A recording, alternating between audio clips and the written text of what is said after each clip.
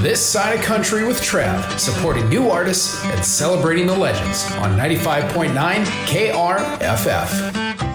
We've got Adam and Pretty Ricky here in studio from the F5 Project. Good morning, guys. How are you? Good morning. Good morning. Thanks for making time, man. Absolutely. Thanks for having us. Happy Thursday. Do you feel like the week has gone slow or fast? How's it been going for you? Mediocre. But when I went outside this morning compared to when we walked over here, I'm happier because it's warmer. Yeah. Like 5 degrees is a big deal in December. Yeah, the people who don't live here don't get that. Right. Like, just how much different. My mom called me like, oh, is there snow on the ground? I'm like, Ma, you're saying this with too much joy in your heart. Right. Like, no, yes, there is snow, but it's cold, Ma. I always love sharing with folks who've been here for the first time or they're watching the Midwest from afar, and they go, I don't get how as fall starts, you will be out there in shorts and short sleeve, and it's like 50 degrees. Mm-hmm. But when it's 50 degrees coming out of winter, you're still bundled up. And I go, well, because we've been conditioned to adapt to that cold all winter long. So now it's going to take a little bit of time to get out of that, but we've been conditioned for the heat all summer long. So we're going to keep the heat wear going as long as we possibly can. So Midwest weather is definitely kind of tricky, that's for sure. Well, I appreciate you gentlemen being here. Year-end review, a lot of cool stuff happened for F5 Project this past year. Kind of give me the rundown here. Yeah, it's been, I think growth-wise, we've probably grown more in the last year than we have. Well, maybe last 2 years. Wow. More than all the years combined. So, I mean, it's not like we're super old. We're 7 years old. Right. But, yeah, we started a new treatment center. And we got nurse practitioners and social workers and licensed addiction counselors, peer support. So, between the two organizations, the Ridge and F5 Project, we got like 60 employees across the state. I am really fascinated that you have grown in the last 2 years because we just came out of the pandemic, and that's a struggle in itself. But you actually grew coming out of the pandemic. What do you owe the success to? Well, I wouldn't say that it's kind of a double-edged sword of success. Right. I think there was a huge need prior to COVID for mental health and addiction services, and then when it happened, when the shelters in place and people lost jobs and they were forced to stay home, those needs probably doubled by population, and then the people who currently probably are already showing signs of stuff have definitely increased. So the cool thing about it is people knew where to go and ask for help. Right. And so that potentially put us in a position to collaborate with the state and the city and the counties a lot more. And it increased funding for us and it increased our reach. And so, like I said, it's kind of a double-edged sword where it's like, it's good for F5, but if it's good for F5, there's a chance that there's a huge need, and there's never, I don't ever find good in need. Right. You know what I mean? Absolutely. F5 Project really grown in respectability and credibility here in the community. What would you say, though, is still one of the biggest misconceptions the F5 Project still faces to this day in the 7 years it's been around? Well, I think it was kind of like Facebook, right? Like, when Facebook started, it was only for college students. So I think there's this misconception that we only work with people with felony backgrounds, and that's just not true. We have a lot of programs between treatment and services in the community that is youth engagement to people who may not have a criminal background but have a mental health diagnosis. So it's pretty much for everyone that needs help with housing, employment, treatment, and just peer support, really wrapped around it. It's Thursday here. I want to do a little throwback Thursday here. When we met the other day, I found a fun fact about you, and I don't know why I didn't know this, but Adam, you used to do stand-up comedy. Yeah. Okay. Well, how did we go from stand-up comedy to now being, the owner of the F5 Project? How did you go from A to B? Well, if I was good at stand-up, I'd still be doing it. Tell us a joke. Yeah, that's the worst, by the way. I know. Why don't they do that to actors? Like, act out a scene. It's just, sell me a copy machine. It's tell me a joke. And then, so anyways, I did. There's some local comedians here, J.D. Proverse and Adam Quinnell, who moved, and Joe Christensen and a few others, that we all started roughly around the same time. It would have been probably, I'd stopped about 7-8 years ago. Okay. And so it was probably a good 14 years ago when I started. I don't know exactly when it was, but Courtney's Comedy Club. Yeah. I was working there, and I saw the open mics that were happening, I think every Tuesday or something like that. And I went on stage and I tried it and I killed it. And I just got addicted to it, man. Yeah. Like, it was just making people laugh. And it also happened to be the same week that JD Proverse started. Oh, no kidding. Yeah, so we've had a pretty good friendship through the years, and I enjoy watching him do comedy. I don't know if he still is or not, but a lot of those guys, they're doing work for comedians. I saw Joe Christensen's doing website development for comedians. Wow. And I think Will Spottabear's still doing shows. And Very Adam. cool. So, yeah, I did it. And the farthest I went was I did some private shows at like the college, and I got asked to be in the Acme competition in Minneapolis. But my son was being born that same week, so I didn't go. And I'm going to be honest, like, I wasn't that good at it, so it was like I was just going to go there to lose. I did do one competition in Duluth. I drove all the way to Duluth, did a competition. Nobody laughed. Right. Oh, no. I was sober at the time. Yeah. Right. It was my first show that I tried to do sober. Right. And I was like booed off the stage almost. And so I was like a year sober at the time, and I got drunk after the show. And JD was there too, and he even came to me and he was like, dude, I don't think this is a good idea. And I was like, you of all people telling me, and he was like, I should drive you, like, I'll drive you home, because he wasn't drinking. Right. And I had to go all the way back to Fargo. And dude, I decided at like 2 a.m. to drive back, and I'm not condoning. This is just a story from the past. Right. And I got pulled over before I even left Duluth, and I got a DUI. Oh, man. Next day, I wake up in jail, and they just let me go, right? But they towed my car, and so I had no idea where it was. So I was like playing Survivor out of a blackout, and found it. And I had a half a tank of gas. Wow. And drove it all the way back to Fargo. And as soon as I pulled into Fargo, the yellow light for gas turned on. I had no money. Oh, man, what a war story that I know. is. I should have just listened to JD looking back at it. But like, when you're in the crux of alcoholism and depression and all that stuff, like, and I wasn't ready for rejection, right? And so, like, that's a lot of things that we teach at, like, the treatment centers and peer support is, like, rejection's going to come, right? Oh, Depression's going to come. Full of rejection. Yeah. How do we go through that? And let's do it together. Right.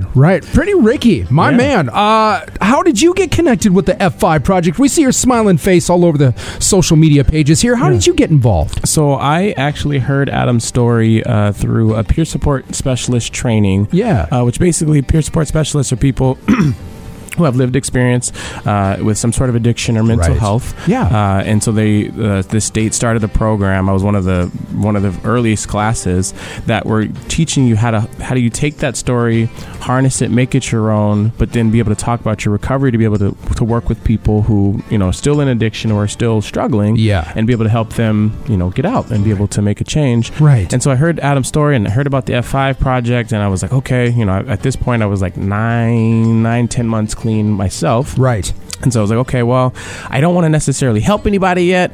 I'm still trying to figure out myself. Of course. Can I do this? I've been blessed so far.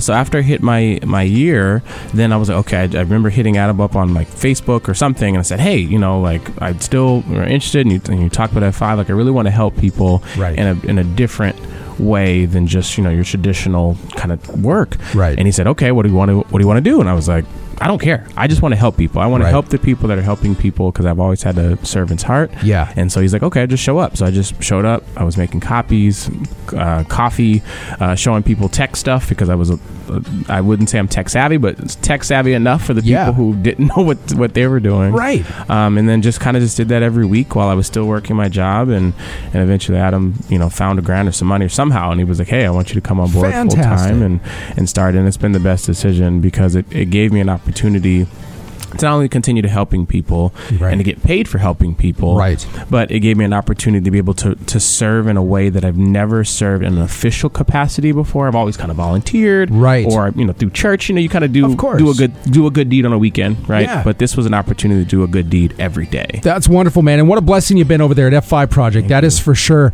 Yeah. Also, though, your fun fact, you were a youth pastor. I was a youth pastor. Give me some of the experience you had there. Yeah. So back in Pasadena, California, where I'm from, my dad was a youth pastor for about 23, 24 years. Right. And so it was kind of like, you follow in your dad's footsteps, and he was kind of training me and doing different things. And so I went to school and seminary and doing all the, all the different processes of pieces of working with people. Yeah. And so I worked, it was a church called Good Shepherd of Pasadena. Okay. And I was a youth pastor there for about 3 years, right before I moved to Fargo. Right. And it was one of those incredible experiences where you get to take something where you're kind of learning about the Bible, and you're learning about how do you take this really old book, right, and be able to kind of convert it and really be able to share it and make it relevant to people who at the time I didn't know you could like break up how many people you serve. So I had babies as well, kindergartners to high school was kind of like our church was small enough that you just did everything. Oh, sure. And so then it's like, okay, when I'm giving my sermons or when I'm doing my Bible studies or doing different things, it's like, okay, I have to make this relevant for all ages. Wow. And,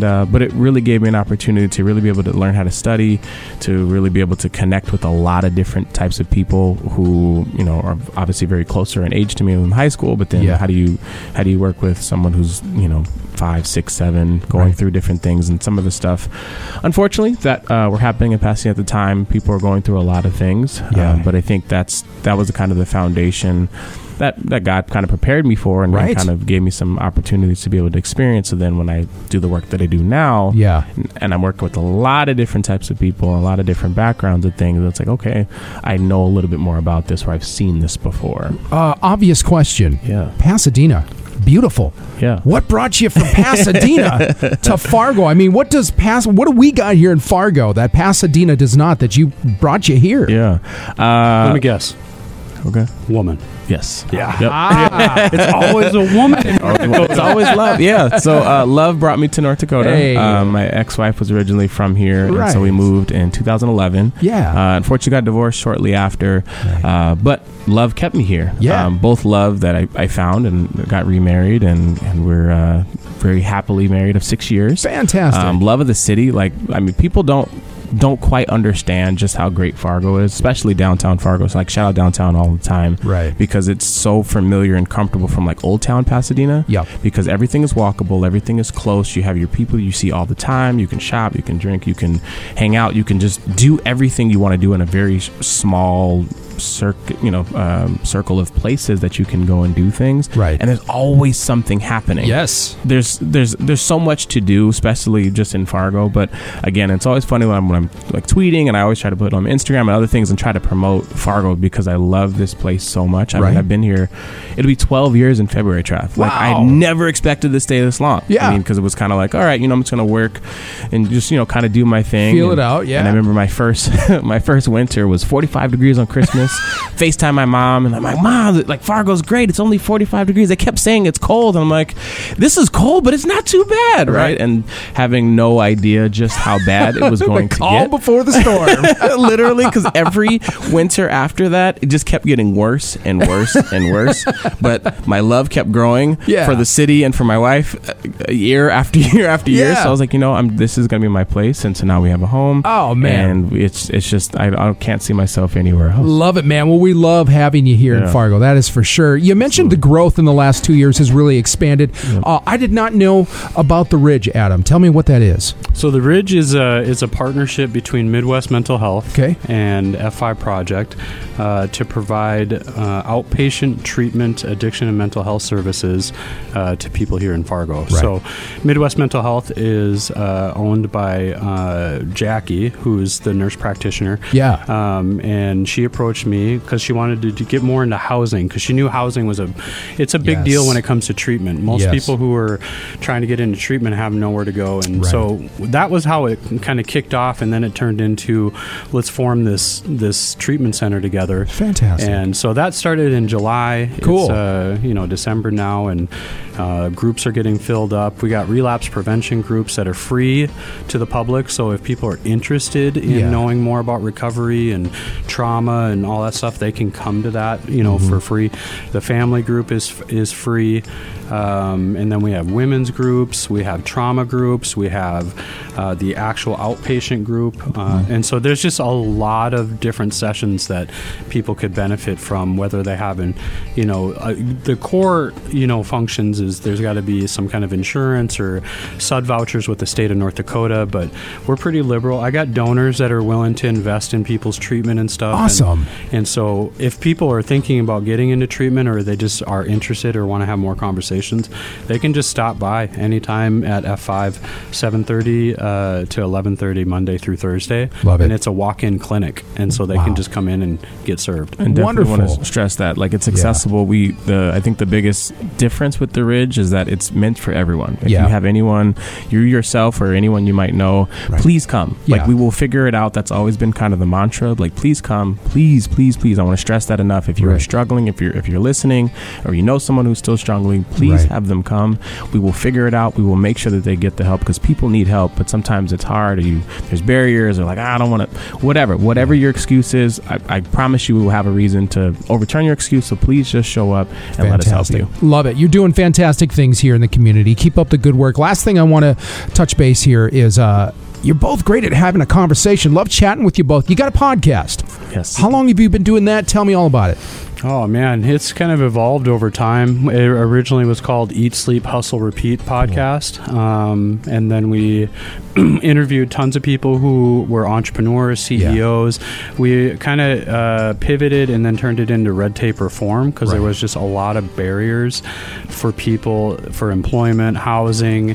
We had legislators on. We had, so we went that direction. We interviewed, social entrepreneurs, or even people who were formerly incarcerated that were doing well in the industry that they were in, or business that they started. Right. And then we started the Ridge, and we converted it to be more mental health and addiction kind of based. So there's a lot of recovery stories or speakers on there now. And now I think we're going to pivot again.